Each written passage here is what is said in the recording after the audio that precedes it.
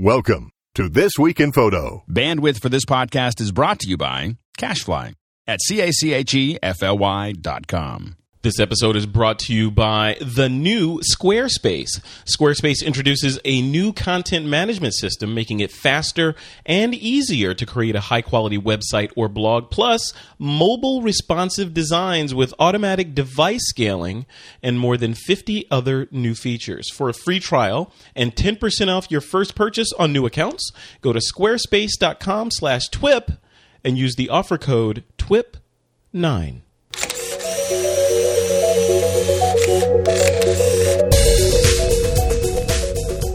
This week on TWIP, SmugMug doubles its pro pricing, focus peaking making its way into more cameras, and an interview with SmugMug's president and co-founder, Chris MacAskill, a.k.a. Baldy. It's Wednesday, September 4th, 2012, and this is TWIP.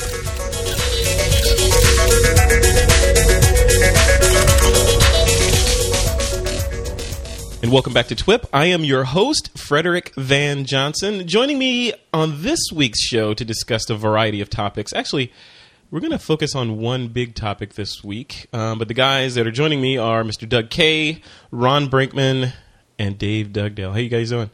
Hello. Terrific. All right. So we know we were talking before I clicked the record button about what we're going to focus on, and it is what's on a lot of people's minds, at least the people that are using SmugMug as their gallery/fulfillment proofing service. They doubled their pricing over the Labor Day weekend, this past weekend. So we're going to talk about that, as well as today, just to round out the show, being a SmugMuggish kind of show, I interviewed Chris MacAskill, who's the president and co-founder of SmugMug, and we had a nice long conversation about basically the what's, the whys, the why over Labor Day weekend.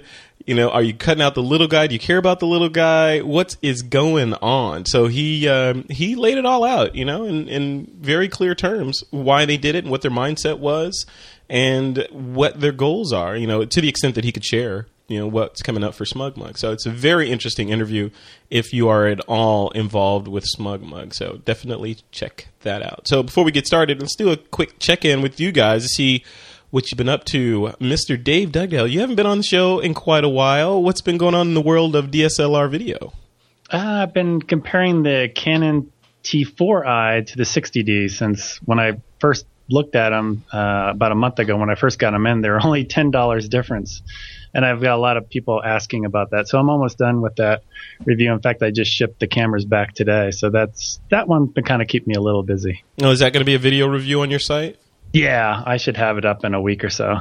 Nice. How long does it take you generally to do those, from the time you crack open the package from the manufacturer to the time you seal it back up and drop it back in the mail? Well, the company I do, there's reviews with B&H Photo. They give it to me for 30 days. So, I'll shoot here a little bit here and there.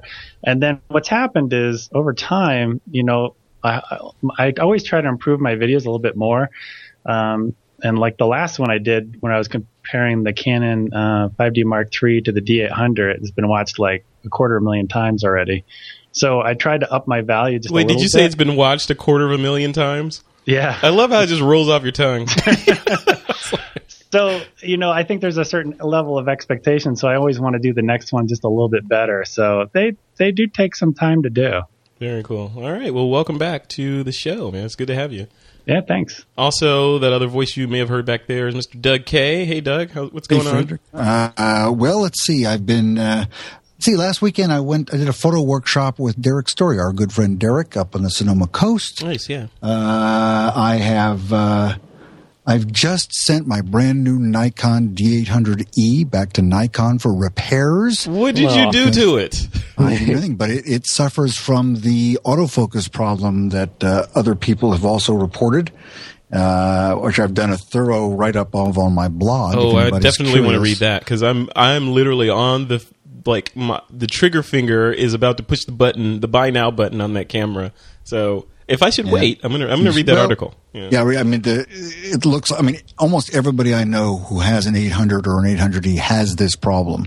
Nikon, when you talk to them, I called the service center and they said, "Yeah, we know about it. Send it in." And so we'll see. I mean, it supposedly is fairly easy for them to repair, but it's unfortunate I'm without it probably for a couple of weeks. I was going to ask you that. So that's the duration that you'd be without it? I'm guessing. I sent a lens back. I sent a lens back in the spring, and I was without it for 2 months. So you should charge them your borrow lenses camera rental fee. Yeah, like that's going to work, right? Just send them a bill. It could have hurt. Yeah. All right, and Mr. Ron Brinkman is also on the show. Hey, Ron, what's going on with you? Yet again. Well, for the third week in a row. So I know. We're loving the Ron Brinkman. Don't have a whole lot of news since then, Nothing new in the last 6 days? Come on, man. Done nothing. Absolutely nothing. We had a long holiday. I ran out to Catalina Island for a couple of days, which is a nice little island offshore of Los Angeles. You can take a boat out there in about an hour, and it's kind of a nice little sleepy island kind of experience, and it's about the extent of it. Did you go out there by yourself, Ron? You did not go by yourself? No, I went out there with my girlfriend. Okay, all right, good. Because that would have been kind of lame. That would have been kind of lame. I'm going out to Catalina. We were hoping to do a little bit of snorkeling or even some diving, but there was a swell that came in and stirred everything up, so we just did some bike riding around the island and rented kayaks and took that out into the water a little bit. But the life of Ron Brinkman, man. Jeez, I love it. It's a nice little getaway. Well, Catalina is such a close, quick little trip for Angelinos. It's Yeah, it's kind of like us here in the Bay Area heading over to Napa or something like that. Exactly, that's exactly what it's like. Without the ocean in the middle. Mm-hmm. Very cool. All right, guys, before we continue and jump into the main meat of the show, I want to let folks know about... So I've been talking about our relationship with Creative Live over the past couple of weeks, which we still love those guys a whole lot. And but this week, we have another relationship that I want to talk about, and that's with Brooks Institute of Photography. Maybe you've heard of them. They're a photography school, one of the nation's best, down in the Santa Barbara area. So we're working with them to help get the word out about their workshops as well. So they've got 2 weekend workshops in October coming up, both located at the Santa Barbara campus, and they'll be taught by Helene Glassman, a Brooks graduate, and also Jim DiVitale. So they're going to be talking about, I think the first one's on exploring Adobe Photoshop, and that's October 13th and 14th, and it's an all-skill level class. So if you're in that area or a fan of either one of those photographers or just care about Photoshop, you can head over there and check that out. They're going to talk about workflow basically all the way through. And then there's another weekend workshop coming up October 20th and 21st. In that workshop, you're going to learn about taking inspiration and taking it basically from the synapse idea in your head all the way through to executing on that image, post-production, from the beginning all the way from the idea all the way to the printed image. So really cool stuff. They are giving us a coupon code for discounts, deep discounts, on both of those workshops, which are cryptic. And I'm not going to tell you about them here, but in the blog post for this episode, I'll put all the dates and all that stuff in there, and along with the coupon code. So if you're interested in going, definitely check both of these out. They will, if you care about photography, which I assume a couple of our listeners do. They're actually pretty cool. And also still on the Creative Live stuff, I know Doug's going to talk about that a little later, but Creative Live continues to impress. I think they up the ante with every workshop they do on the Creative Live side, because I watched I think Sue Bryce was the first one I watched, and I did the interview with Sue Bryce as well. And then I watched another one with Sue Bryce where she went through the whole makeup, and first half was all makeup and all that stuff, which I don't care about that much, and then the second half was photography. But just watching to see, I think the makeup piece, if you go watch that, watching how makeup artists deal and work with the models is highly valuable for photographers wanting to know how to ask a makeup artist to give you a certain look, So just to learn the vernacular of the makeup artist and how to communicate what you want to them is it's really important. So definitely go over there and check that out. They're at creativelive.com, and the Brooks workshops will link over to them from the blog post. So definitely check those guys out. All right, guys. First up, this story that we're going to concentrate in this episode It's about SmugMug. So over the Labor Day weekend, this long weekend that we just went through, at the beginning of it, I think at the end of the day, on Friday it was, if I'm not mistaken, they sent out an email to all the subscribers essentially saying that they were increasing their fees. So, and by increasing, I mean doubling. So they went from, let me see if I can find my notes here. So they went from, so new customers went, or actually new customers, this is a new level, are going to be charged $300 a year. I believe, and Chris is going to correct me in the interview when you listen to it, but the $150 level went to $250. And the people that joined before 2005 are at $100 level. They're now at $200. So essentially, and there's a new level for pros that's $150 a year with limited commerce functionality. So essentially, they just doubled everything. So the question is, that's been kind of buzzing around their forums and on Facebook and on Google Plus and all over the place is, seriously, why double your prices? And if you were going to go up, why not ramp up incrementally? Weren't there other throttles that you could move or levers to? If you were paying a lot in hard disk space, can you cap certain people and maybe charge people that use more money? So things like that. So I wanted to put it to this audience, or not to this audience, but to this panel here. You guys, you've seen this news. You know about this. Ron Brinkman, first up. I know Ron's sitting on the edge of his chair. So this price increase, a lot. I'm going to do both sides of the coin. On the left side of the coin, people are saying, "Okay, foul. You guys are just greedy. You're trying to make a lot of money. Come on. And then on the other side, people are saying SmugMug is worth it at any price. They've got customer service that's beyond reproach. They've got a world-class product. And where else are you going to go? So where do you fall in that rainbow? Well, it sure feels like it's another Netflix kind of a scenario where they were just so kind of blind to what the reaction would be that, and just, I don't know. It just feels like it's such a bad way to do it. This, we're just going to announce it. It's going to happen. Like, what would you have preferred? I think that, I don't know. Do these pricing go into effect right away, or is it, something that you could warn them about a little bit ahead of time, take some feedback? No, it's not like overnight. It's not. I think it comes up at the next renewal cycle. Yeah. So. Yeah. I don't know. I guess you look on paper at what he did, and he put out a sort of a video describing the reasons for it and everything like that. But it just smells funny, I guess. And I think in today's world, where the cost of all this stuff is decreasing, no matter what they claim, the cost to store stuff is just going down and down and down. It's hard to justify it other than it's trying to make more money, and nothing wrong. But with what's that. wrong with that? They're a business, they're a for-profit a private company, right? Yeah, so, I think maybe it's just do you have to do it all at once? Can you kind of creep it up a little bit? Can you treat your existing customers with even more? Even they use the word grandfather, but they still raised those people by 67%. So. I don't know. It just feels a little tone deaf, I guess, is the point. And I think, I think by definition it is, because a lot of people were very upset about it. Yeah. Doug, what about you? Are you a SmugMug user? Yeah, DougK.com. My portfolio site's on SmugMug. And is it gonna stay on SmugMug? For now, because I've prepaid 2 years in advance. So this doesn't even bother you then? That's well, at least not for another 24 months, right? Yeah, it doesn't bother me personally, but I was surprised when it happened.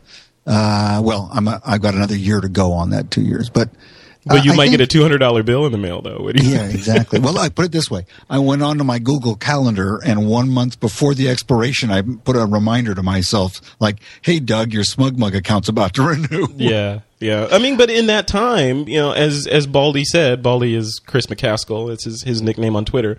As he said, they're planning on rolling out features now. Dave, I want to throw this next piece to you. So, a lot of people online were pointing out in Chris's video that he released when he was explaining this price increase. He said, "We're increasing now because of infrastructure costs and all that stuff, and we haven't increased in a while. So this is time, yada yada, that sort of thing." And he said that there's all these cool features coming in the future that, you pay now and you're going to see all this cool stuff coming up, which is awesome. I'm glad to hear that. But what I want to hear, and I actually asked him this in the interview that you'll hear after this, but I drew the analogy that someone else drew online, was like, what if Apple came out with an iPhone that could only make calls and then said, yeah, it's $600, but just wait, we're going to be adding some features later, so you're paying for those features you don't have yet. Now, where do you fall on that? Is that the right thing to do, or could they have done things differently?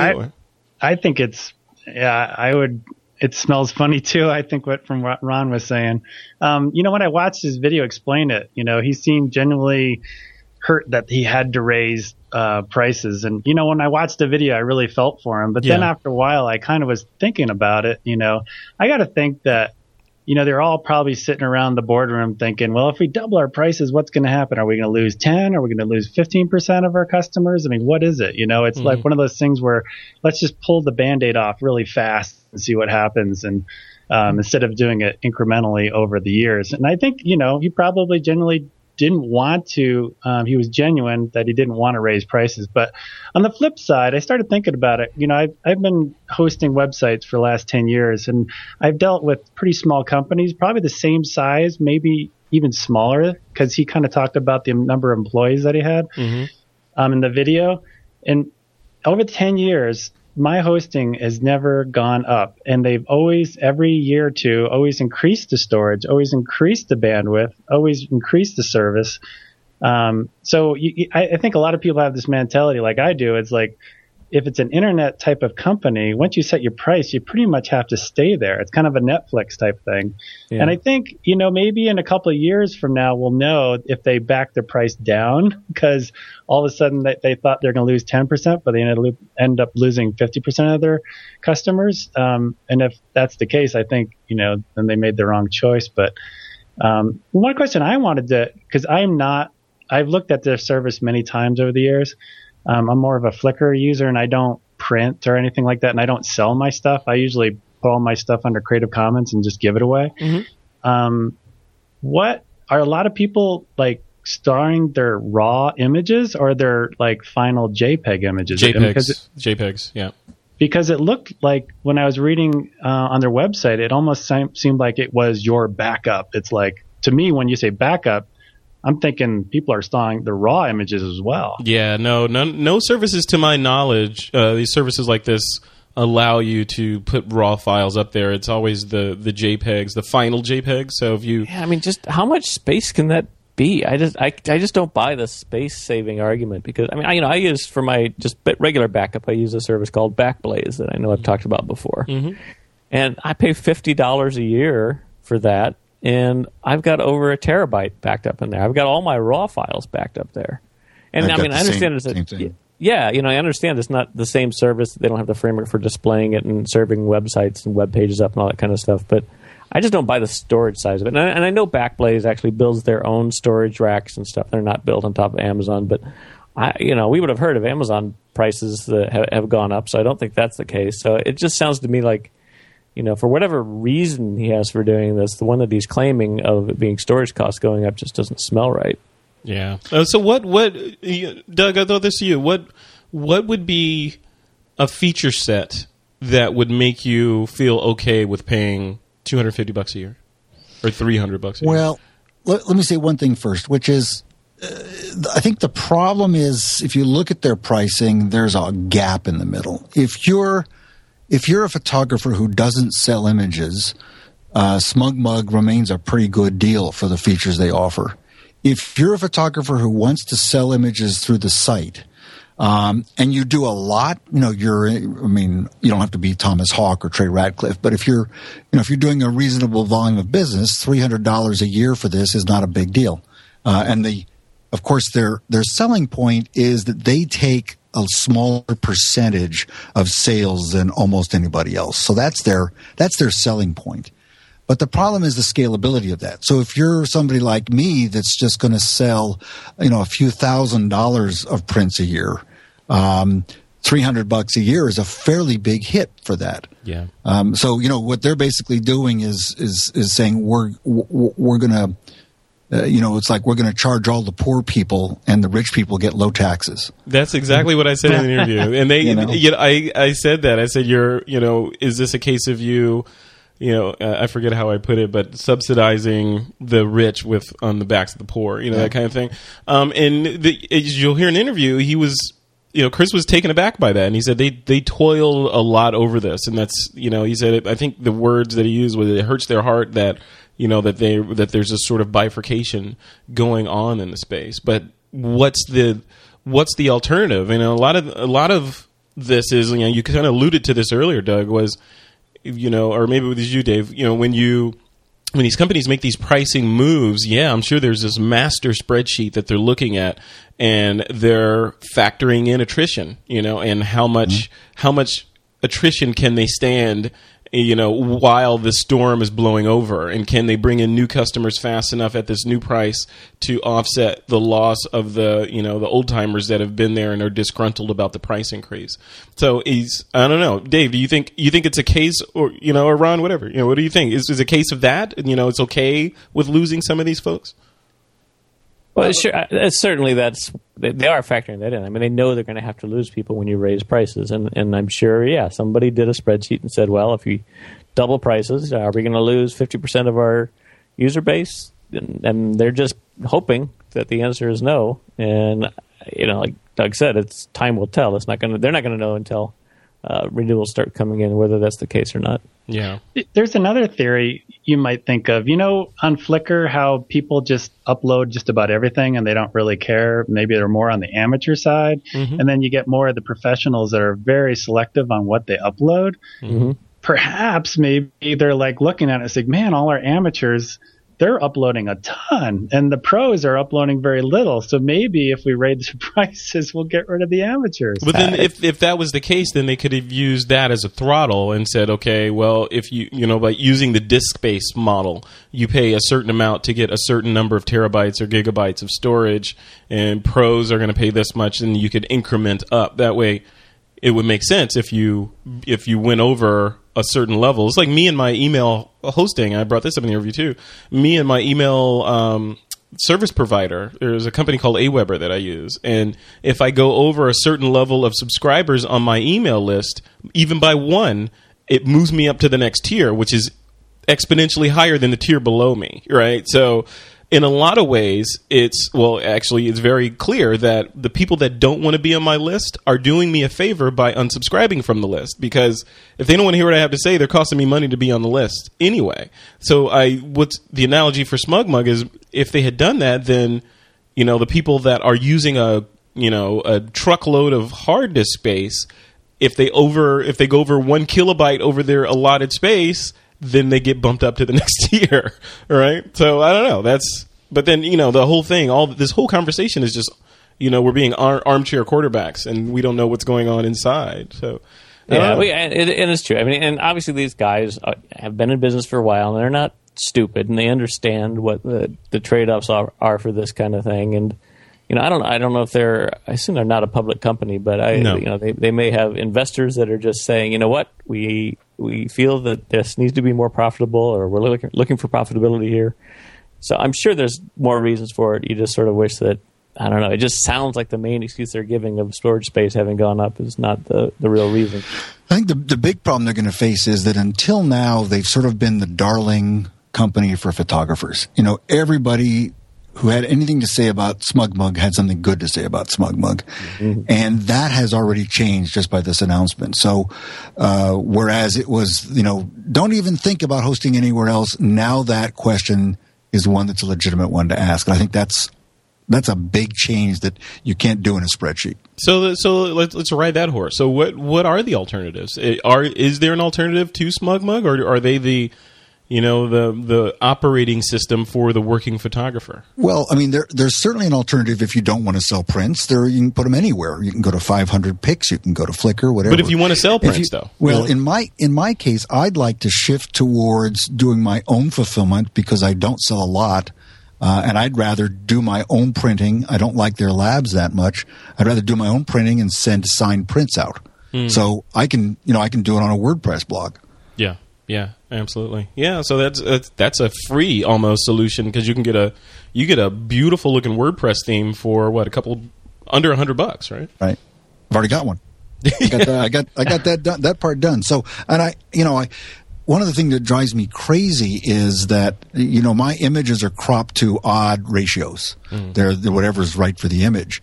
Well, when you go to SmugMug, you got to get an 8x10 or, a 16x20, and the user, the buyer has to go in and decide how to crop the image to fit the paper that they want. Yeah. And that's really bizarre to me. I have a problem with that. So I'm looking forward to actually getting away from that. So one of the things that I went down this list that was culled from the forums, from the SmugMug forums of what new features people want, and one of them was self-fulfillment, being able to do the commerce through SmugMug and the gallery and all that stuff, and then have it just kick it over to you and say, hey, you got $200 in your account, and they want this thing, and then you're responsible for the printing and fulfillment and delivery. I'd love to see that. Yeah. Well, he said it's coming. So, Ron Brinkman, actually, no, Dave Dugdale, what, you said you're not on the pro side of things. Do you know of any other sort of services that, if you were using SmugMug that you might move over to? Gosh, I don't do any printing, but if you were just to be pulling images to your website, can't you just use Flickr and, pull the images that way onto your site just for display? I don't know. Yeah, but this crowd, the crowd that is paying money, subscription money, like in the hundreds of dollars a year for this, they're not the Flickr crowd. These are the people they're sports photographers, they're wedding photographers, they're going out and they're capturing the images, they're running them through Lightroom, doing the processing, and they're kicking up a gallery and telling the bridegroom, whoever, customer, that, hey, here's 100, 200, 300 images that I captured. Go in there, make your selections. From those selections, I'm going to generate your products, and if you want, you can order prints. So it's that flow. Now, you can order prints from Flickr, but it's not designed for that level of professionalism and customer service and just sort of back-endedness that services like SmugMug are designed for. Yeah, I see what you're saying. If you're interested, I ran some numbers, because I'm more of a video guy, and I've been using Vimeo for the last, 6 years. Yeah. They pay them $60 a year, and the price has never gone up. And I know it's owned by a larger company, and it sounds like SmugMug isn't, but they offer 5 gigabyte per week. And I started running the numbers. I was just kind of curious. I've got over 400 videos on Vimeo, and I added them all up, and it's 35 gig of videos over the last 6 years. And then I started looking, just storage-wise. And then on Flickr, I've got over 2,000 photos. And this one was kind of harder to figure out what my average size was. But I figured maybe 8 meg per file, because then they store it in many different formats, obviously.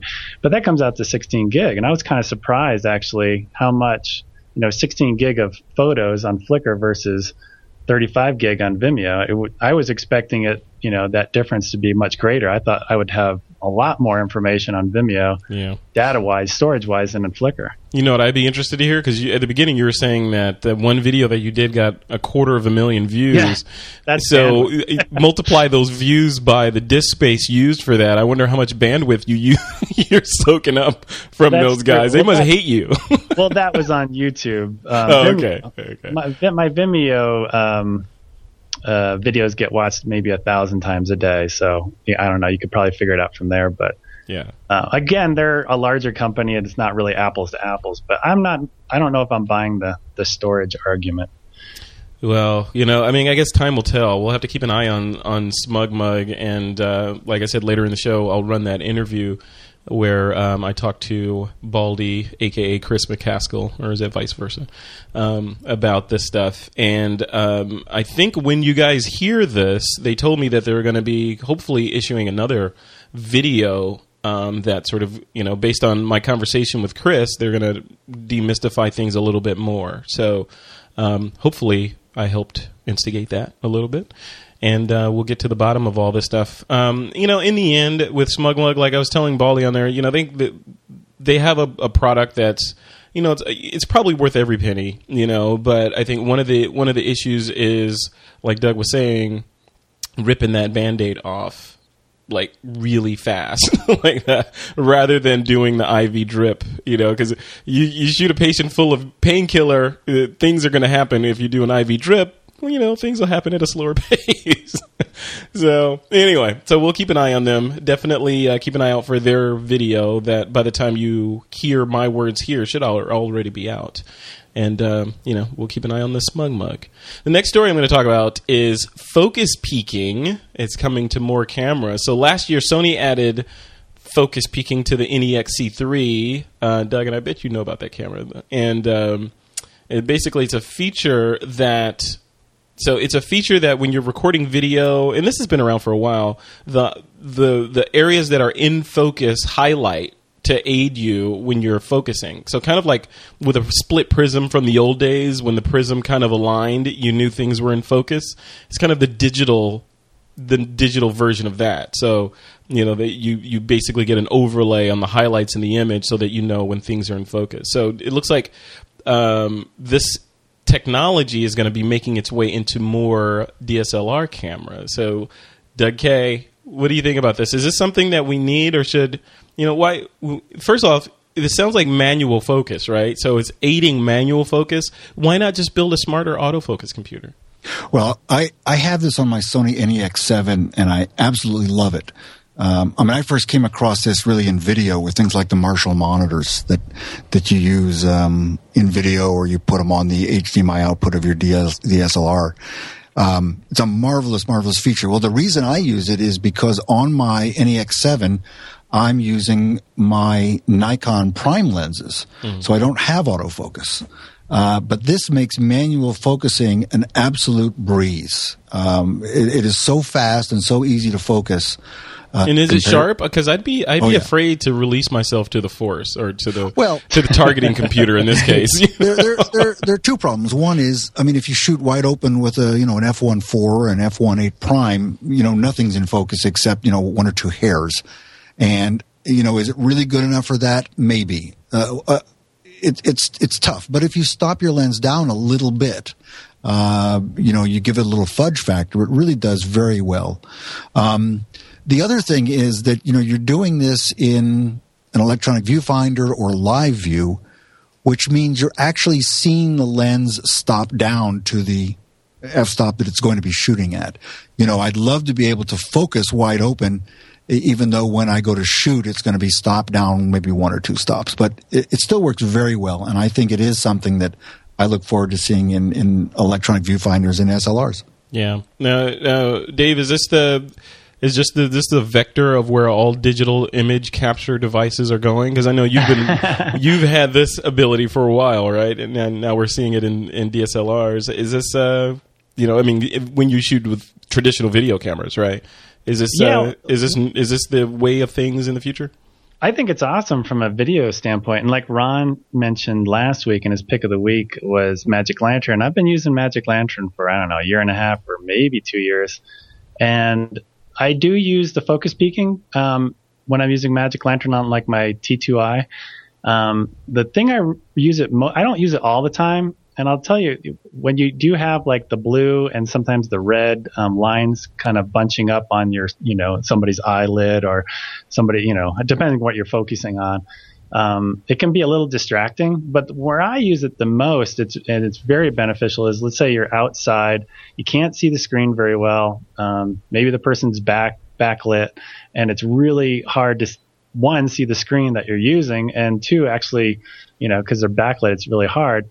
In those instances, it's wonderful. It's a wonderful tool, but I don't use it all the time, especially in a high contrasty situation. I can pretty much see everything off the back of the display, but I think it's awesome. I'm expecting more and more cameras to do that, like the Panasonic, maybe the GH3, I think, is rumored to have that coming up next. And, the more pressure we can put on companies like Canon, which is usually a very conservative company and won't put stuff like this in there for us guys that like video, maybe they'll finally start putting that kind of stuff in for us. Ron, are we becoming the Borg? Are we using, is it too much technology being incorporated into our gear? In a lot of ways, I would claim that this is a step back from autofocusing in terms of it being a somewhat lower tech solution, in the sense that, you get a little more control back, and you can use manual focus in times where it would have been a lot harder to do it. You've got such a small viewfinder there, especially if you have you're not using a DSLR and looking through the lens directly through glass. If you've got a digital viewfinder instead, this gives you the ability to do a much more accurate understanding of your manual focusing. And if you are working on one of those really wide open lenses and that depth of field is so shallow, and you want to make sure that you're absolutely nailing the eyes of somebody or some very specific thing in the scene, I think it's just one more tool in the toolkit. And I've used it on video cameras, and sometimes it's good, and sometimes it gets in the way. It's more information on the screen that can be distracting, like Dave said. But I think it's pretty cool. It's one more good thing. I love it. Yeah, technology continue. You can't stop it. It's a wave. Get with it or get out of the way. Yeah, and I think you'll see even more stuff like this, and you'll see combinations of things. Because ultimately the interface that some cameras have, where you can point to something and just have it focus there, combined with some feedback to let you know that it really is going where you're pointing, it feels like that's a nice interface. Yeah, this stuff is just crazy. I mean, it makes me think of like when all this stuff starts merging together, like the Lytro light field technology and this technology and higher ISO cameras and all this stuff just in 10 years from now, is what we're talking about now is like the Flintstones, and it's just like the mind boggles as to what the images will be that we'll be able to create and how we'll be able to distribute them, as we have these great services out now to share our images like 500px, SmugMug, Flickr, all these guys are out there that allow us to share our images. What is the landscape going to look like 10 years from now? It's just crazy. And by then, I'll be old enough to drink. It's just insane. I can't.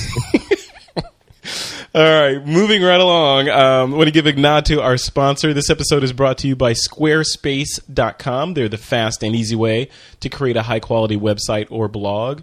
And if you hadn't heard, Squarespace has launched a new content management system, and it's called, very creatively, the new Squarespace. And basically, from a tech perspective, it's a brand new product with a brand new different code base under it, meaning they yanked out the guts and put new guts in it so that it's faster. It uses the latest web technologies like HTML5, CSS3, JavaScript foundations, all that stuff, and gives them the flexibility for being able to deploy new features on it really easily, whereas before, in order to change the filter on the car, they had to take the engine out, change it, put the engine back in. Now they can do it easily.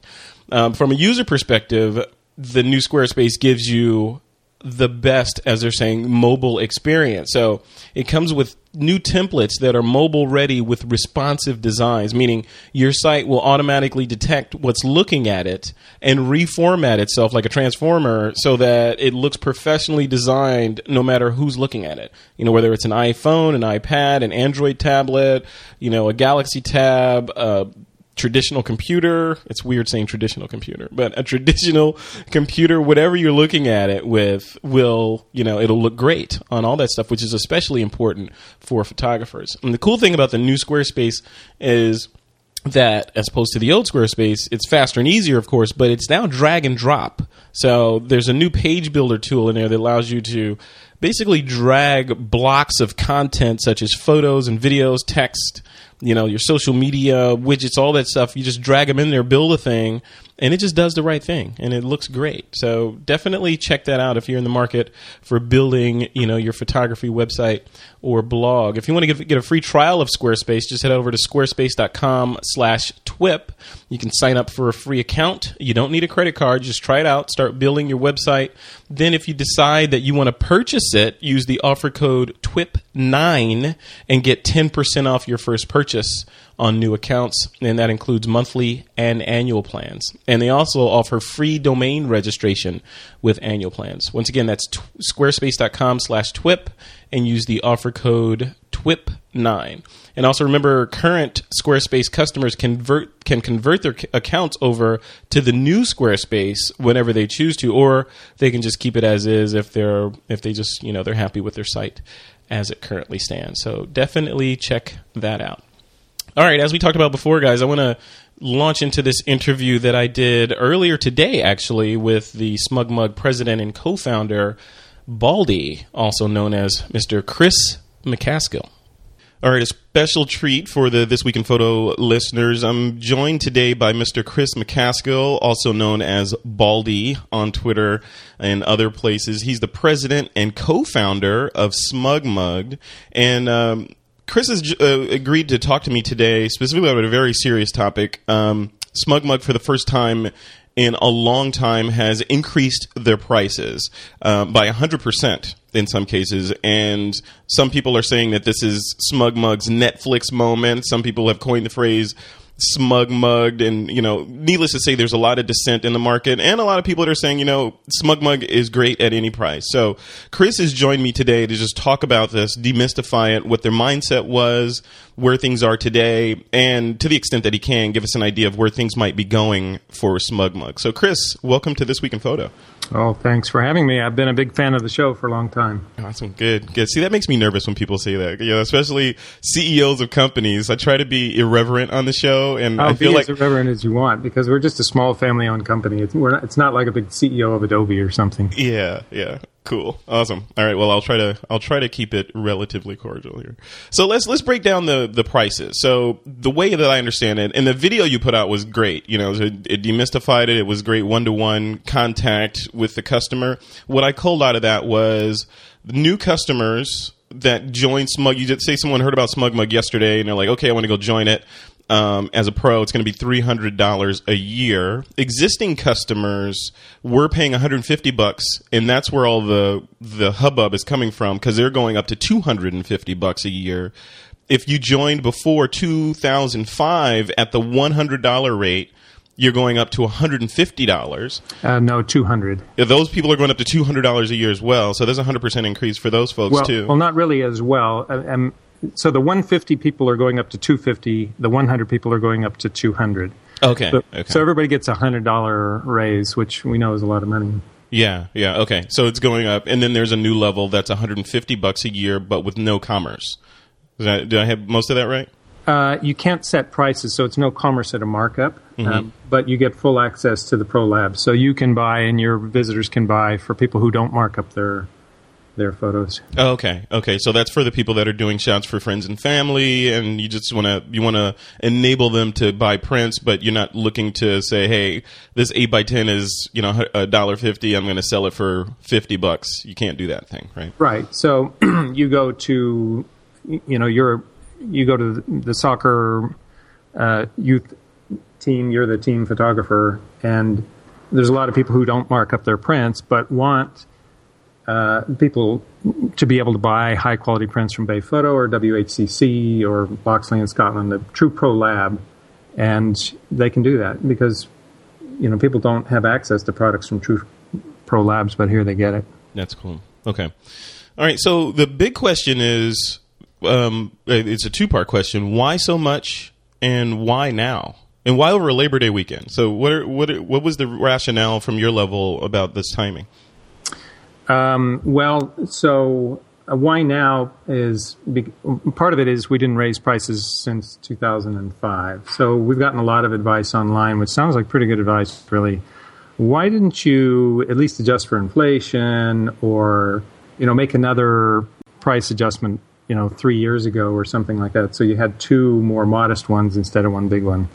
And, I think I've said online, yeah, that sounds like pretty good advice. We just thought that storage prices were dropping at the rate they were dropping. They were going to follow Moore's Law, and storage would eventually become not such a big part of our costs. That was one thing. The other thing is, since we set these prices way back when, the world changed a lot in terms of the sophistication of the product that it wanted. I mean, when we first got into this, we didn't have a pro offering, and pros were saying, all you really have to do is let me price my photos. And we thought at the time they're probably going to ask for a lot more than that, but I don't think we had the vision for how much more, all the coupons and packages and event marketing things, and it goes on and on and on, deep customization and package branding and so on, all the things that we've tried to add. And as you can see out there, there's a lot more feature requests and for better features. So it's become a very sophisticated, deep software product, and everybody wants to see it be great. It's a much bigger undertaking than it was back in 2005. Yeah. Now, when you look at that, so one of the things that you cited was these new cameras that are coming up. In fact, your video, you showed the D800 and those, which produces gargantuan files out of that thing, which no one even thought about, back in the days of the 10D, the Canon 10D, right? So this thing is producing medium format size files. And one of the reasons for the increase, you said, was because of these increases and because it's friction free to upload, because most everybody in your market has high bandwidth. So high bandwidth, meaning the motive or opportunity and the ability to shoot these high resolution files means that you needed to increase it. So, but a lot of the reaction is saying, well, hey, Baldy, the prices, hard disk prices have dropped exponentially, so you can't stand on that. So what do you say to that? Well, I don't blame them for feeling that way, because I've felt that way for 7 years. And I'm honestly very surprised at where our storage costs have gone. So our published rates are, the Amazon's published rates, who does our storage for us, are online. You can see them. And we thought, as we become one of Amazon's biggest customers, we could see how rates were going to drop for us from 15 cents per gigabyte per month of storage down to 5.5 cents per gigabyte per month. And we hit those milestones. We have more than 7 petabytes. We're probably 8 petabytes of storage online right now, growing at 60% a year. Wow. And we were watching those prices come down, and we were thinking Moore's Law. And plus, when you go to Fry's, you get this idea, hey, I can buy a USB 1 terabyte drive for $99 from Seagate or something like that. We all, do it. So how much can this really be? Well, the storage from Amazon is readily accessible, very high uptime, replicated around the world, and so on. So it's not a USB drive from Seagate, from Fry's, and you see what the published prices are.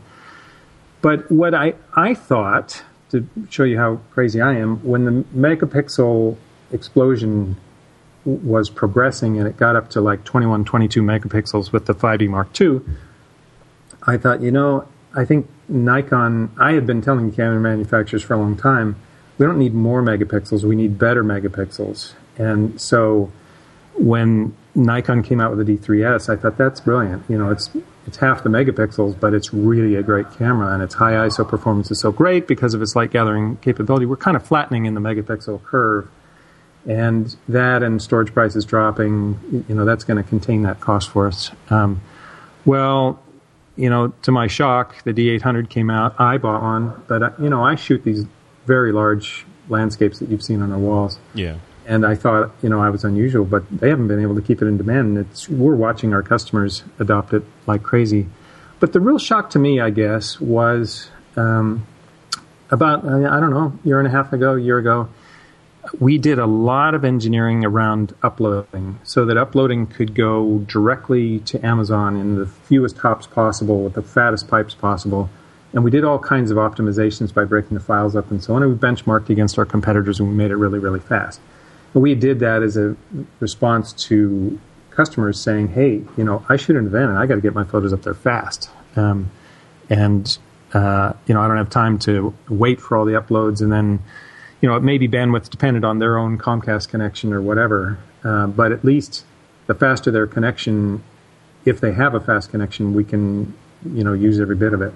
And so we did that. And Frederick, you just would not believe the spike in storage that we saw from that, because it just made the site a lot more useful.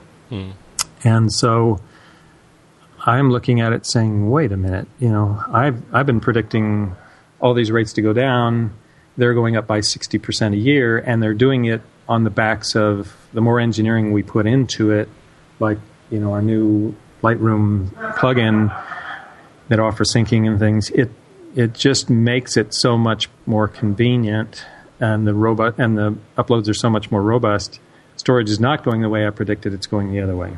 Yeah, it's friction free. It's becoming more and more friction free, especially like you mentioned with Lightroom. You can just drag and drop a bunch of huge files onto an icon, and they're in the cloud, right? Or after a bit of a delay, depending on your bandwidth, they're moved up. Whereas before, it was a little bit of it was jumping through hoops. So, you're right there. And there are a lot of other dynamics too. Photographers are beginning to sell more online. They're much more successful at it, and the more they shoot, the more they sell, and that incentivizes them to upload more. And also, you used to work at Adobe. The default settings for compression on Lightroom make for these very enormous files. Mm-hmm. Yeah, they're conceptually, you could do like Facebook does and recompress those files and resample those files, and problems would go away like they do with Facebook. But people leave it at the default settings, and they're uploading these giant, files. And so the world has changed since 2005 when we set those prices. And I, looked right in the camera on my video and said, I thought storage prices were going to go down. Everybody did. It just seems obvious. Well, we lost that bet. That was my miscalculation. Now, did you, before pulling trigger on making this price change, did you go out to the audience, or not the audience, but to the customer base at all, and do any sort of surveys, or just ask them what their price sensitivity levels and that kind of thing were? We did a lot, and we talked to a lot of pros endlessly about it and so on. But one thing we knew when we raised prices in 2005, there was a lot of emotion around that. We saw that. We've seen competitors raise prices. One of the ones that's talked about a lot, when they raised prices to 2005, their forums had a lot of heat in it. We saw the Netflix example. I'm sure you're going to ask me about that. So we knew there would be some heat among some percentage of our customer base. We didn't think there would be this much heat, but we understand it. $100, it's an emotional thing. It's money, and do you feel you're taken advantage of? And is it, justified? Is Baldy lying about storage costs, or is he just buying a fancy home? I don't get it. Yeah. Well, then you brought it up. So Netflix, Netflix is famous and became a people are describing things as being Netflix now, and they've been applying this Netflix moment to SmugMug. How do you in the case of Netflix, after they made their pricing changes, and restructured their packaging, they went back and changed it again, and then which made things worse. Are you going to stick to your guns with this price increase and keep pushing forward, or are you rethinking the move?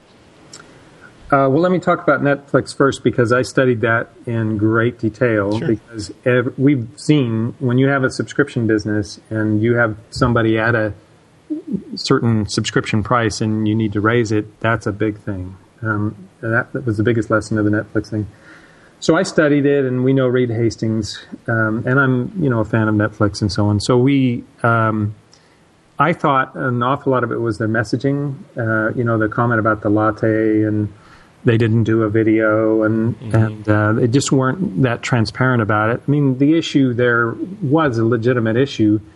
Hollywood was looking at The Wizard of Oz being viewed a zillion times at a few pennies per view, and it was their intellectual property, and Hollywood said, if you want content, you're going to have to pay up for it. And they, in my opinion, they didn't really have much choice but to raise prices, but they didn't do a good job messaging, why they had to do it.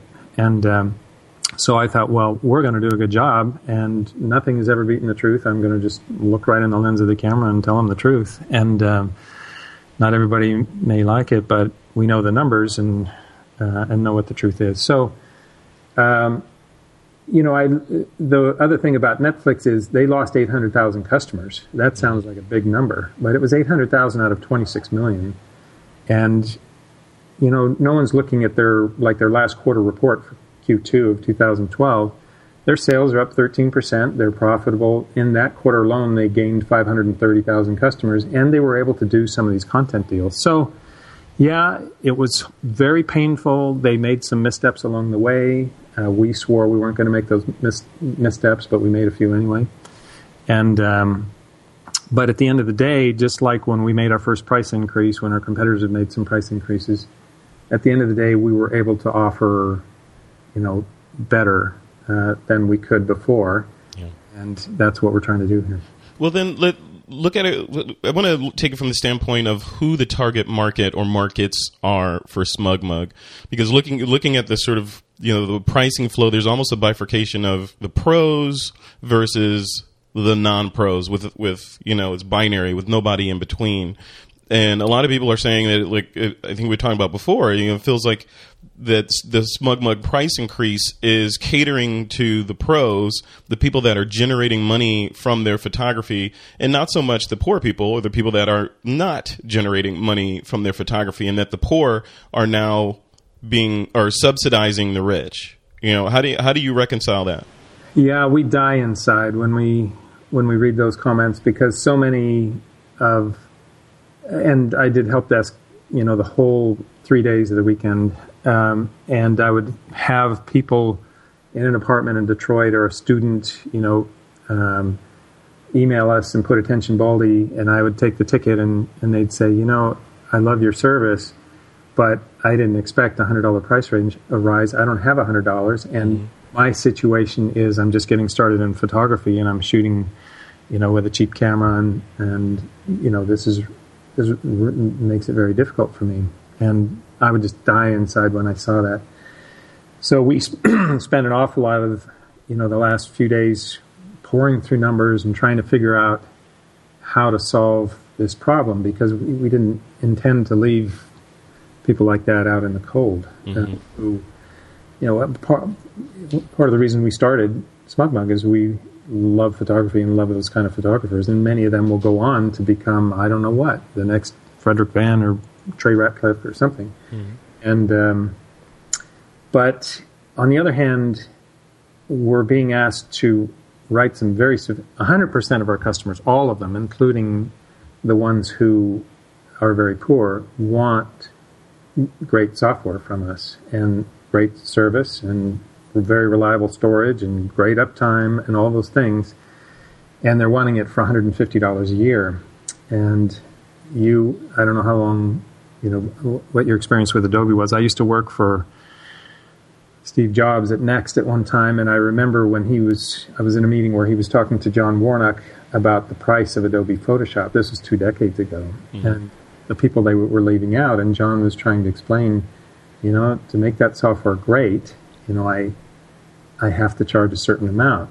And we had this big debate, and I was on the side of Steve, make it cheaper and more people can use it, and think of all the people you're leaving out and so on.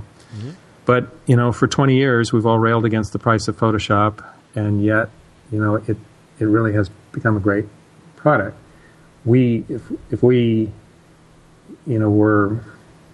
had a way, we've tried for 7 years. If we had a way to maintain a $150 price point, and have a reasonable account that we could feel good about and do a good job of for $150, we would do it. But to this point, we haven't figured out how to do that. Yeah. Now, what about using, and a lot of people, I want to wrap this in the, a lot of people are just armchair quarterbacks out there, myself included. We don't know what's going on inside of SmugMug or what the spreadsheet looks like, right? But, a lot of people are saying, why not just use the storage space as your throttle? In other words, why not just cap the space for people that aren't using a lot of space and charge them a lower amount, and then for unlimited, then you get charged this, this large amount? Why not go in that direction?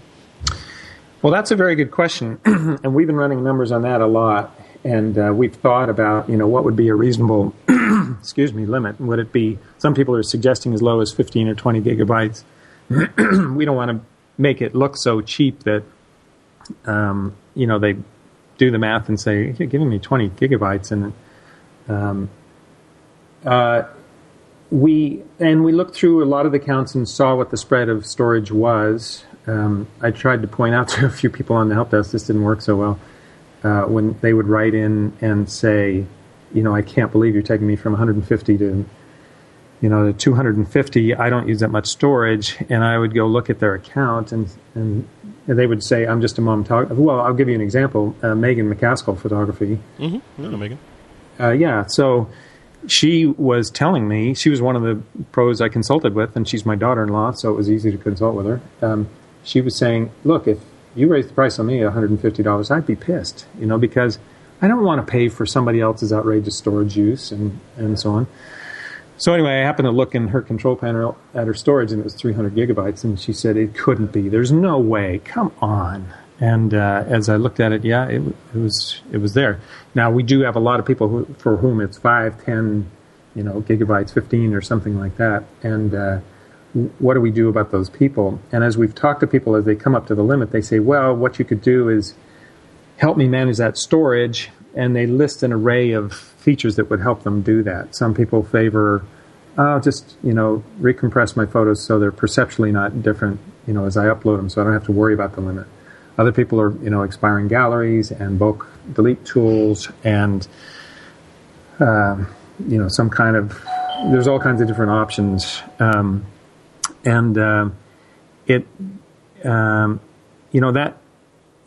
That is a possibility. We've been working on it, on conceptualizing it, but a lot of things have to fall in place for us to be able to do that well. So that's not off the table.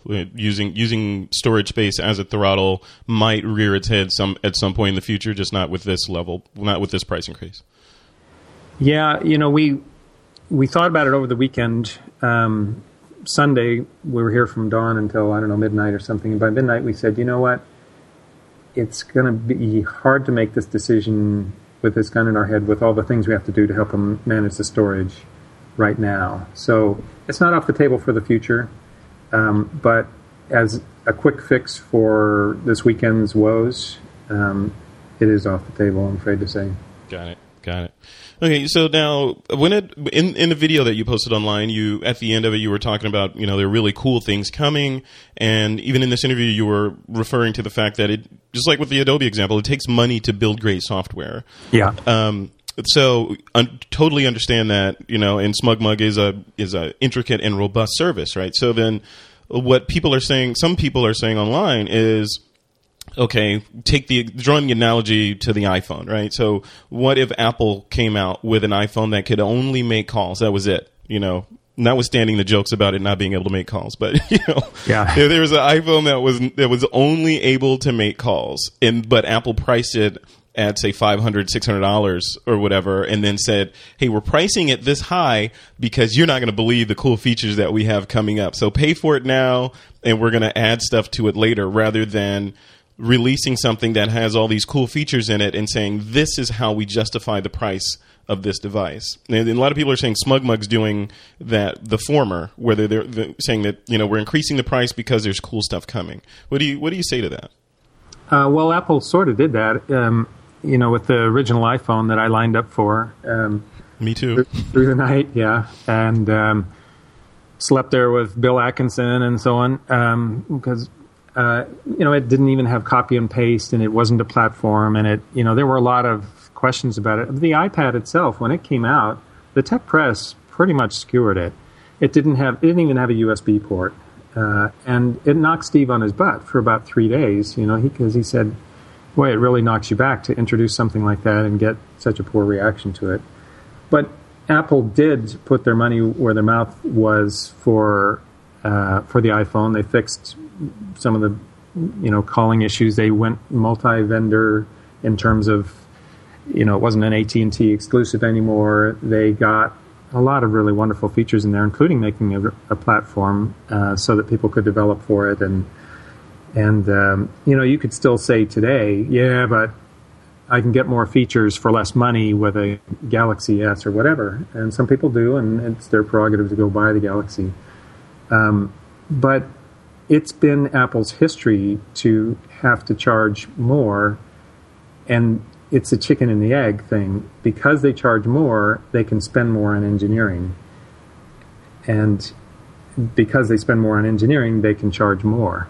And it's a big chicken and the egg. So I want to talk a little bit about the we talked about the market, the rich and the poor, that sort of thing. But from the standpoint of Yeah, let me just sort of phrase the question in how this technique relates to me. So I have an email list for This Week in Photo, and I have a couple of different email lists, which cost me money every month to maintain at certain levels. If you have a certain number of users or subscribers on your mailing list, it costs you a certain amount. If you exceed it by one, you jump up to the next tier, and et cetera, et cetera. So for me, when people unsubscribe from my mailing list, I look at it almost as a gift. Because I'm like, well, A, you weren't my customer anyway because you're leaving my list, and B, I'm paying less and I have a more condensed, more focused list of people who want to hear what I have to say. So how does that translate to SmugMug? Are you looking at this price increase and sort of the shift in moving upward, aside from we're funding features and making the service better and all that, but are you also looking at it as a way to more focus crisply at the pros and saying, okay, the people that might fall off the edge weren't really SmugMug customers anyway? Well, I can give you some numbers from the 2005 price increase. Our basic accounts were $29.95 and they went up to $39.95, and Power was $49 and it went up to $59. Mm-hmm. And Pro was $99 and it went up to $149. That was the one we were the most afraid of because it was a pretty big price increase, a 50% increase. The percentages are always higher when the price is low. And what happened was quite interesting. Our subscription rate for basic accounts went down by about 33%. And that meant that sales stayed the same. Mm-hmm. But it also meant that we had 33% less support to do, 33% less storage to offer, and we had an extra $10 that we could help to fund, better features that they wanted, themes and things like that. Power accounts didn't change. It was the same subscription rate before and after. The Pro subscription rate went up by about 30% at the higher price, which we didn't understand, and so we started asking Pros, and they said, well, at $99, we thought there had to be a catch. It was too good to be true. In fact, we still think there is. How do you offer unlimited storage to Pros and make a great product and everything, for $150? But at least it sounds more credible than it did sound. And we've heard that nonstop forever at, the trade shows and so on, that, we'll explain to a Pro what's all involved with SmugMug and what we offer. And then they'll say, and it's $150 a month. And we say, no, that's a year. And they say, wait a minute, did you say $150 a year? And I say, yeah. And they say, and what's the catch? And some of them we just can't convince to subscribe because they say, there's either got to be a catch or you're not going to be in business. It's the price perception thing, right? Like if you go into Tiffany's and there's a diamond ring for $15 and the identical one next to it for $1,500 or $15,000, then you automatically think the more expensive one is better, and there's a catch to the small one, right? Yeah, and that's haunted us for a long time. And so we die when those Pros go away because we think, oh my gosh, and we all have our stories of, it's not just pro photographers, but it's bakeries and, various different companies, and we're used for all kinds of things. And when they just won't subscribe and sometimes they'll make a comment like, yeah, and I won't buy a $150 lens either. We just die inside because we know we could serve that customer really well. We have good support and so on. And maybe they'll sell some prints and so on. And we know storage costs are dropping, blah, blah, blah. Are we ever going to see a SmugMug free? Like a entry level just for those people that are shooting with point and shoots. Like an open level. I know SmugMug, I don't think, to my knowledge, has ever been free like Flickr. But you think you'd ever go in that direction to kind of serve the masses? Well, Flickr freaked us out when they came out because their growth rate was exponential and people loved them, and they had this freemium model. And the freemium model seemed to be working for them, getting a lot of adoption. We just could not understand how it worked financially. So we got together with military.com and decided, let's experiment with a freemium model and let's offer just to military people, limited free. It had 50 megabytes of storage, I think, which back in the day was quite a bit. Mm-hmm. Maybe it was 500 megs. I don't remember. And we found we found a lot of things that were very difficult with that model. And so we abandoned it. and just decided, you know what, for people who really care about their photos, $40 a year is not that big a burden. That sounds like a very arrogant thing to say, because a lot of people would say $40 is a lot. I can't afford $40. Yeah. But what was happening with free, one thing that was happening with free, it was anonymous. And when it was anonymous, then we had to have screeners. And we learned a sore lesson with screening. You can't always, some things can be creepy, but you can't screen them out. And if you try to, then the person uploading it gets enraged and so on. And they really cut loose on our support heroes and so on. So we couldn't figure freemium out, and then only to discover that really Flickr couldn't really figure it out either. For photos, for other services it works, but photos, the page is heavy, it's got a lot of bits on it. People don't like ads in their own personal galleries quite as much as they do on the pages of the New York Times or something like that. And you have all the storage and so on. So freemium is a really difficult model, and they ended up selling to Yahoo, and I don't think they wanted to, and it's been rocky financially ever since for them. Yeah. So we know our numbers. We don't know other people's numbers. We can't react to other people's numbers, but we had a bad experience with freemium. We're glad we just dipped our toe in the water and didn't take it too far. Got it. So you mentioned your heroes, the SmugMug heroes. I just want to, a lot of the comments as I was researching for this interview and put the word out on Google Plus and Twitter and Facebook.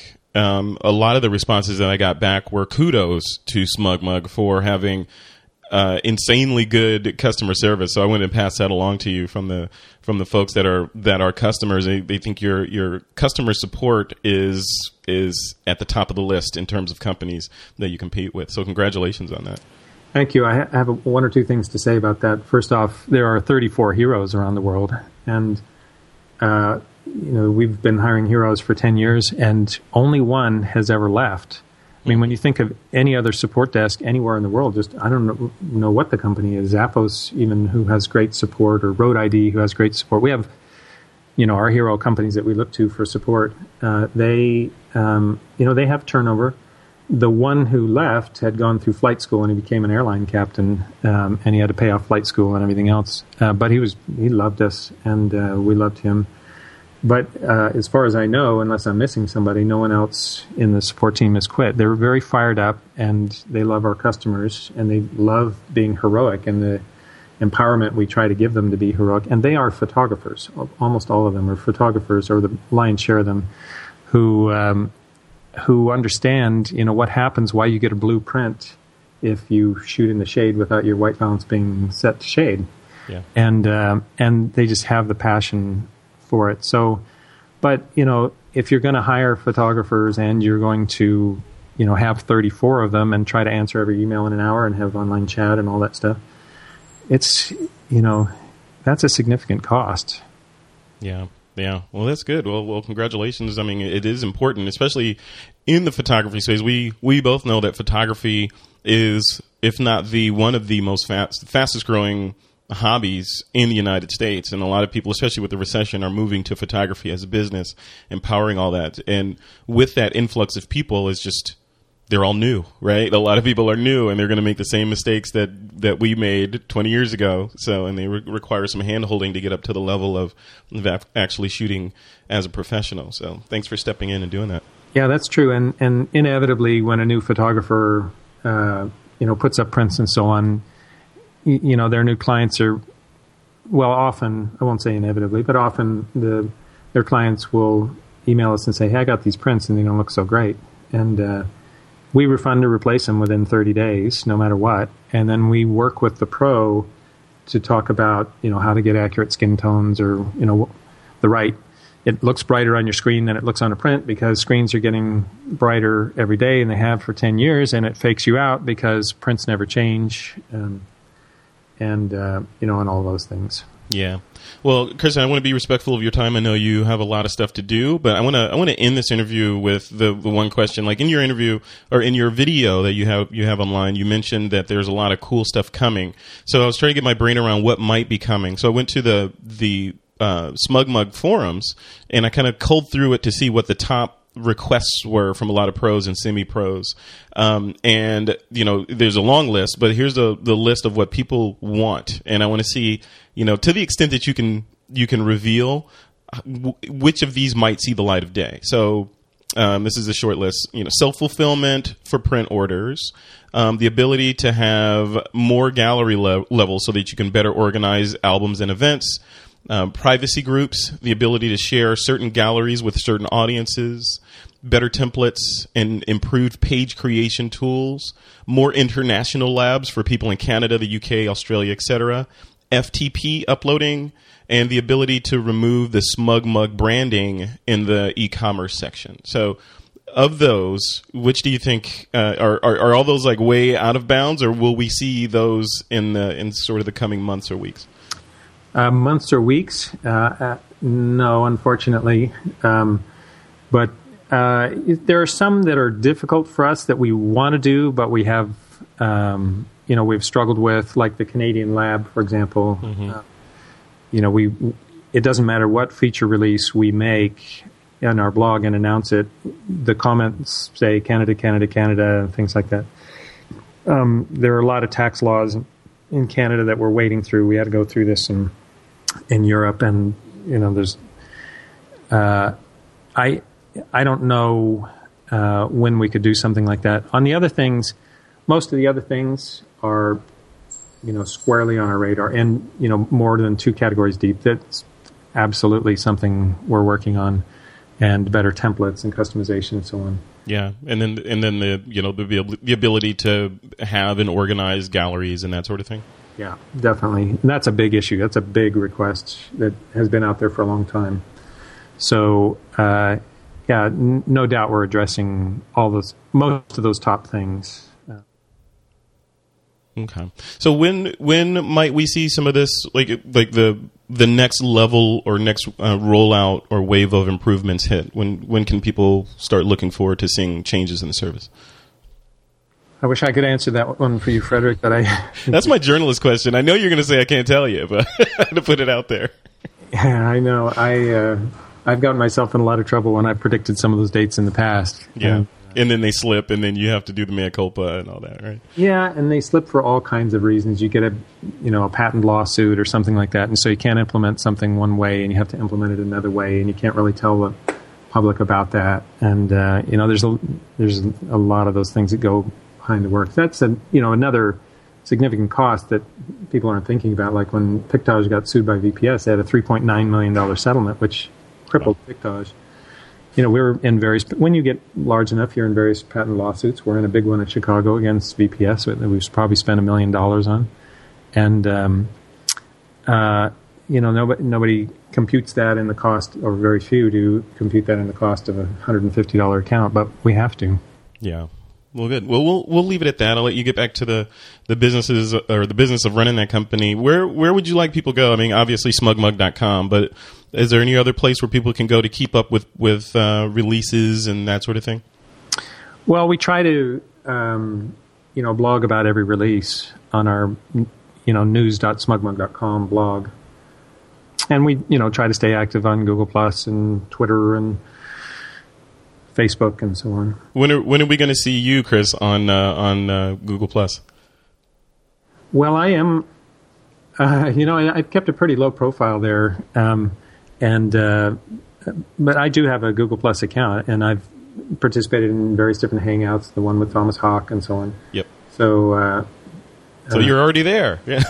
I'm there. Okay. Well, cool. I had a little identity thing, in the beginning when we couldn't use our SmugMug identity on Google Plus. I had to have a second identity, and just the inconvenience of it, having a Chrome browser open for one identity and Firefox open for the other identity kind of slowed me down. But people see me on Facebook and so on. Yeah, trust me, I went through the same thing. So that's a whole different interview right there. Yeah. All right. Well, thanks, Chris. I appreciate you taking the time to spread the word and demystify this stuff. I'm sure there's a ton of questions that we didn't get to that people will say, "Why didn't you ask this and that?" But there's only so much time in an interview. But I think we got through the gist of the the pieces of the iceberg that are sticking up above the waterline. So I think we got most of it. Thank you, Frederick. All right. You're welcome, and you have a great day. You helped me buy a D800 and a lot of other camera gear. Oh, I was good. I hope I drove that decision. Awesome. You've driven a lot of decisions. I don't think my wife likes you much. I'm working out and I'm listening to TWIP, and I'm thinking, oh my gosh, I'm going to have to get that. I get a lot of that. I just tell it like it is. I'm just spreading the word. Yeah, you're an evil man too. I'm going to blame you on some of my budgetary problems with my wife. Hey, you know what? I'll leave you with this. My last sort of binge of buying, I don't buy a lot of photo gear, but every now and then I buy stuff, was I bought three Einsteins from Paul C. Buff to play with. Oh, yeah, wow. I love those flash heads. But anyway, we could geek out for days on photography. I know. Why did you have to mention that? I know. Go play with them. You're being evil again. I know. Go check them out. You're going to be blown away, especially with the kind of work you do. I mean, I know not the landscapes, but if the level of control you have on those, you'll be blown away. Expect a call from my wife, Frederick.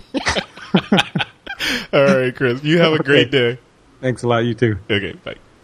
Okay, you can learn more about SmugMug, of course, by visiting their website over at smugmug.com. You can also follow them on Twitter. And also, I would encourage you to jump into their forums. There's a lively discussion going on in there about the pricing, as well as all kinds of other things that you might find of interest as a SmugMug user. Definitely check them out over at smugmug.com. All right, folks, it's time for some listener Q&A. This is the segment where you guys, the guests, get to answer questions that have come in from our various social and online presences.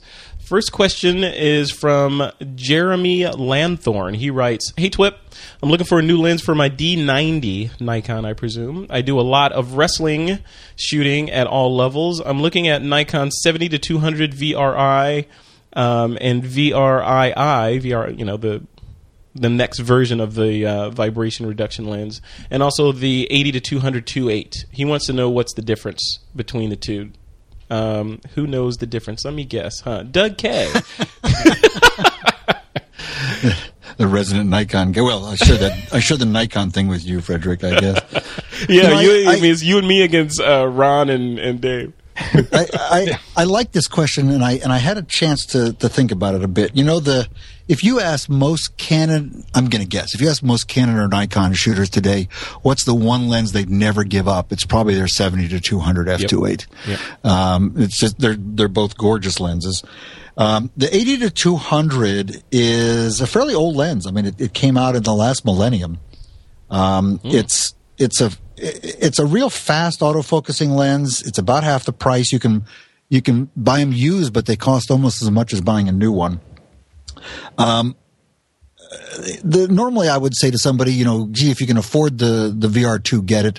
The vibration reduction is awesome, and the version 2 is much better, because I had a version 1 and then upgraded to a version 2, and it made a world of difference.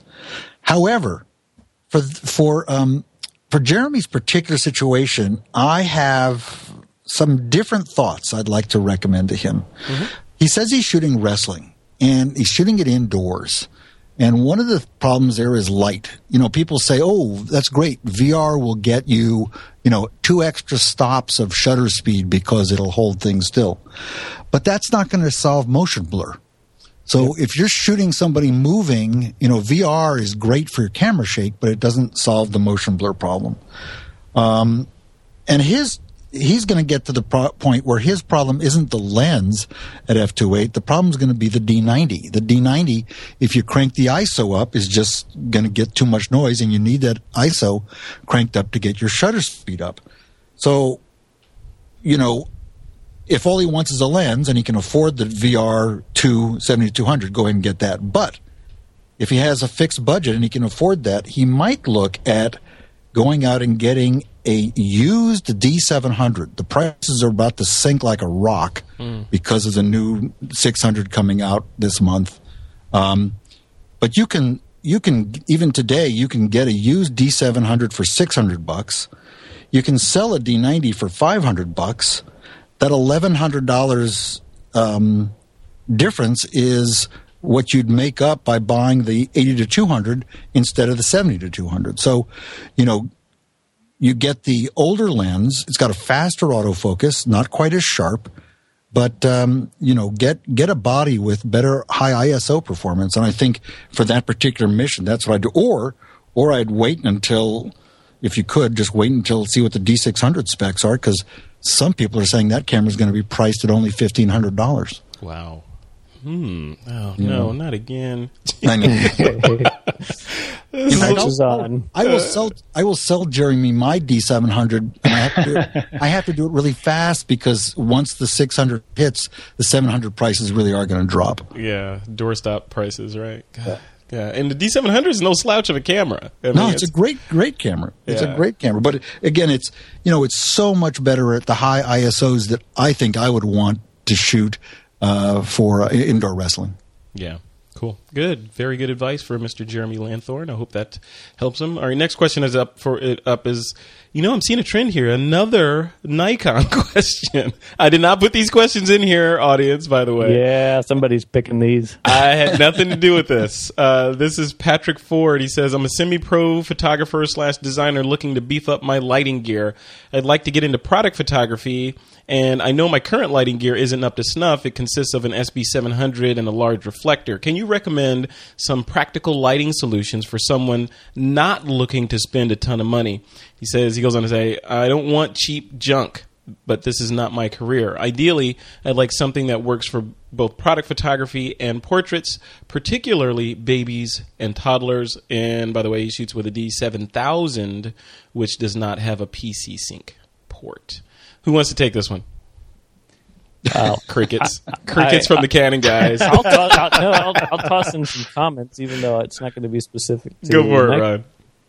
I just, these new light panels, these LED light panels are really changing some of the rules about things like product photography, where, you're not working in a flash kind of an environment. You've got a constant light source that you can kind of set up, and I guess, I think get a better idea, because you're looking at the constant light source, of how certain things are going to look. So I don't know that that's necessarily a strong recommendation so much as it's something I think you should explore.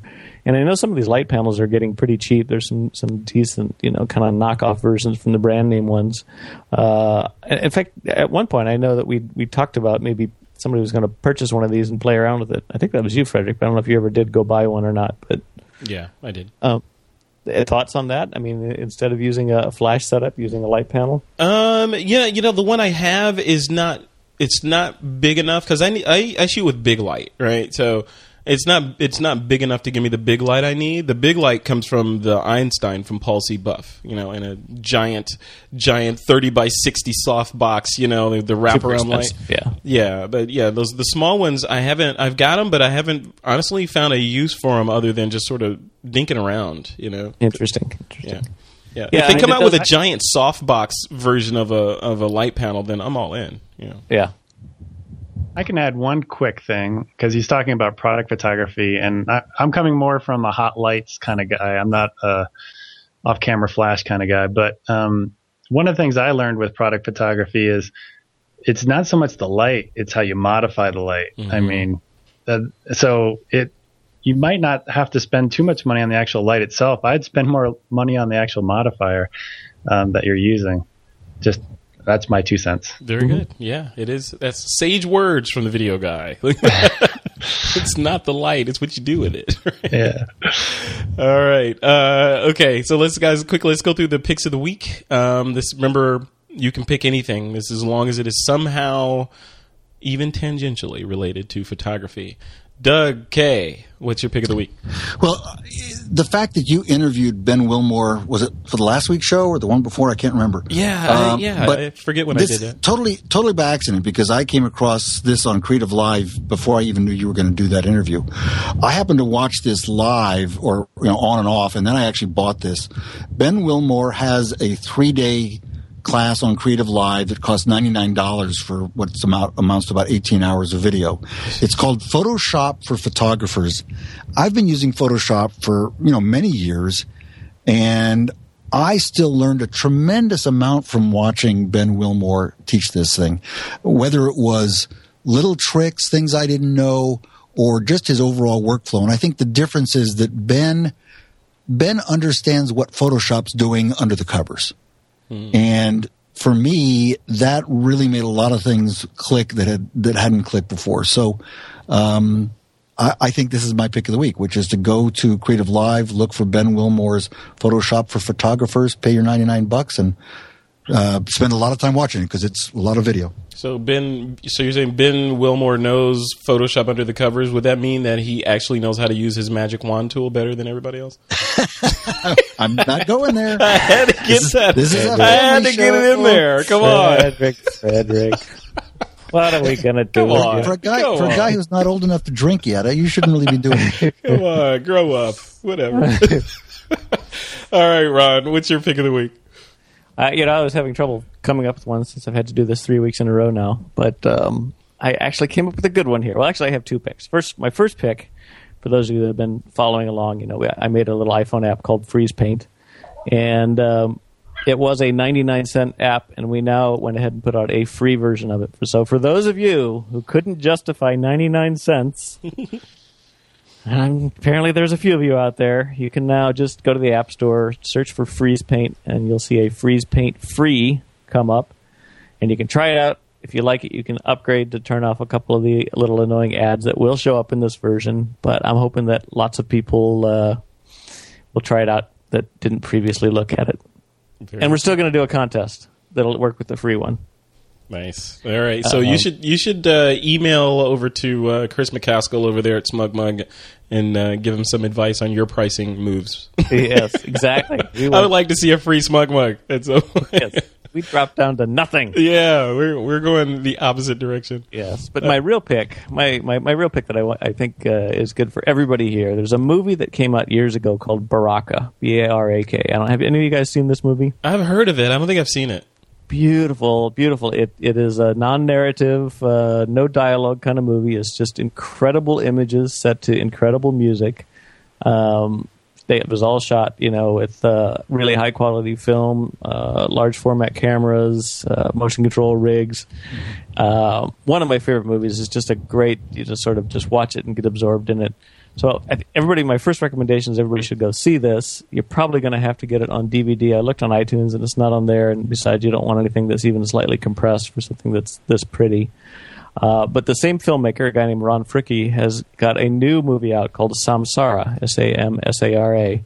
And it's just been released to theaters like this week. It's going to be a limited release. You're going to have to look around and see if it's playing in your area. I'm going to see it tomorrow.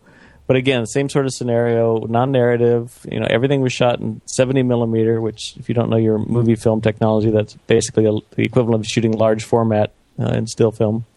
And the trailer looks amazing as well. So there's my suggestion is really to go see both of those, I guess. Very cool. All right, that's two for the price of one. How'd you get away with that? Right. I thought you had a Mitt Romney video that you were going to share with us, Ron. What happened to that? Yes, we'll put a link to an amusing video I did that is a non-political video that's up on YouTube, or you can just go to YouTube and Google Mitt Romney Thatcher illusion. And the Thatcher illusion, for those of you that aren't familiar with it, is this thing that your brain does, where if you look at an image that's upside down, but the eyes and the mouth are right side up still, it looks normal, but then when you flip the whole thing upside down, it looks really horrifying. So I actually did a video of that when I was playing around and did it on it's a little disturbing. Mr. Romney's face. More so than usual. Everybody's face upside down looks like Margaret Thatcher. Yes, exactly. I'm not even going there. All right. And Dave, what is your pick of the week? My pick is the Case Logic LRC-206 camera bag. That is very cleverly named. Whoever came up with that marketing guy needs to go back to marketing school. Come Rolls on. off the tongue. A couple of months ago, I put a call out to some of my followers for a camera bag because I was looking to buy one that was small enough to put like in a regional jet overhead bin, and that was a backpack style. And a whole bunch of people let me know what they thought was the best. And there was three that kind of came in as a common denominator. It was like the Tinba Shootout, the Pro Runner, Low Pro Runner 300 AW, and then this Case Logic. And right off the bat, I took the Tinba out of the equation because it was 3 pounds heavier than the Case Logic. And that's almost the weight of my Canon 70-200 lens. So I took that one off the table right off the bat. And then, and so it was down to the Low Pro and the Case Logic. And I ended up picking the Case Logic and I've been using it for the last few months, and it's been working out quite well. I really like it. I got to say, I'm looking at your page now, learningdslrvideo.com. We'll link it to this camera bag review. But your videos are always shot so well, man. I love Hey, them. thanks. Thank you. Yeah, I guess they better be if you're teaching this stuff, but they just look good. I mean, very, very well done. Yeah, that was a fun one to do. Although, I think camera bags are not the most sexy item that, people want to actually watch. But I think a lot of people actually enjoyed it. Yeah. Well, it's good stuff. All right. Here we go. Okay, so my pick of the week is a service called If This Then That. Have you guys heard of that? Yes, it's very cool. Okay, it's just got a weird URL. It's ifttt.com or if this then that, or just Google if this then that. But what it is, it's a cloud-based service. Cloud-based meaning it lives on the server. But what it does is you can hook up services to it to do rules on them. Like you could say, if you log in and build this if then that sort of flow, and you can say if the words Canon 5D show up on Craigslist, then email me. Or you could say, if I post an image to my Instagram feed, then copy it to my Dropbox. And then you can do compound rules like that too. You could say, if this happens over here, then make that happen over there. And if that happens over there, make this happen too. So you can build these really complex rules that all just happen automatically in the sky to do really cool things with the social networks and the networks that you already belong to. And it's free. So, I don't know, Ron, have you played with it at all?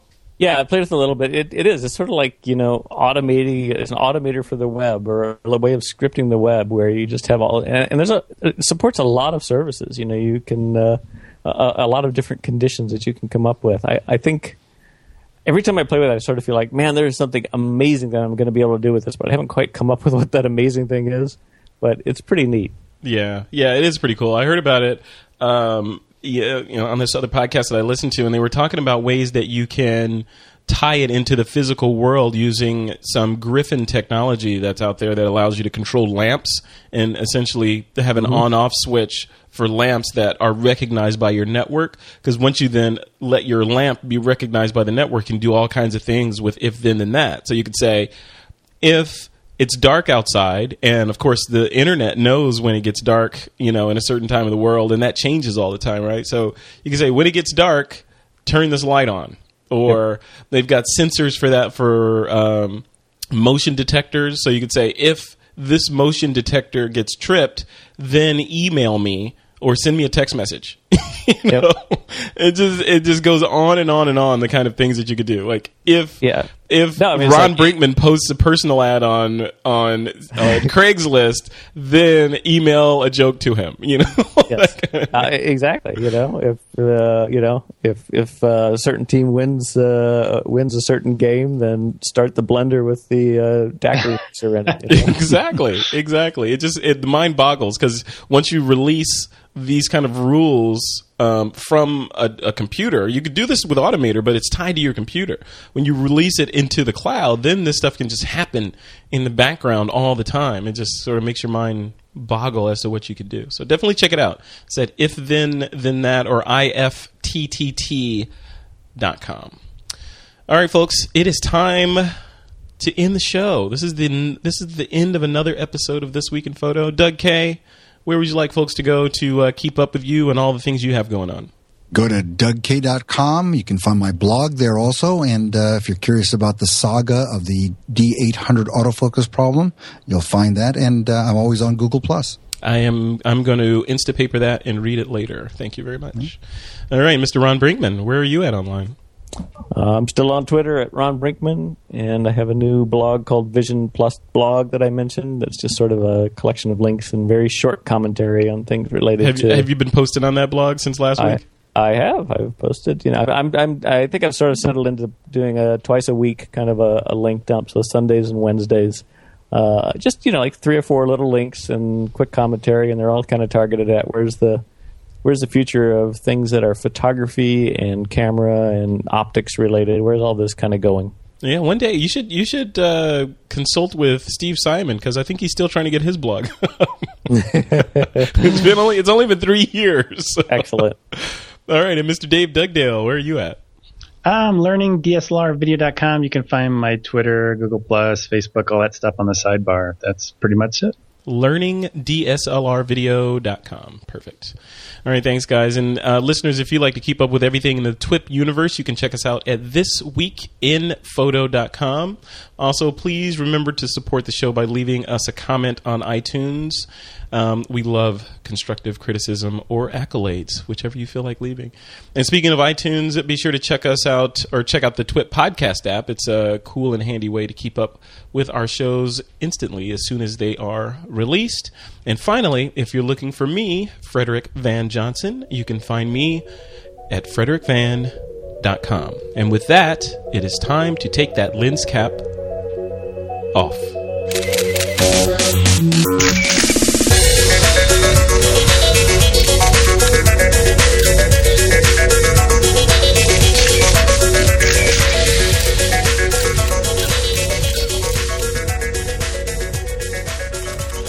This Week in Photo is a Pixelcore.tv production. Produced by Suzanne Llewellyn. With technical producers John Riley and Alutha Jamakar.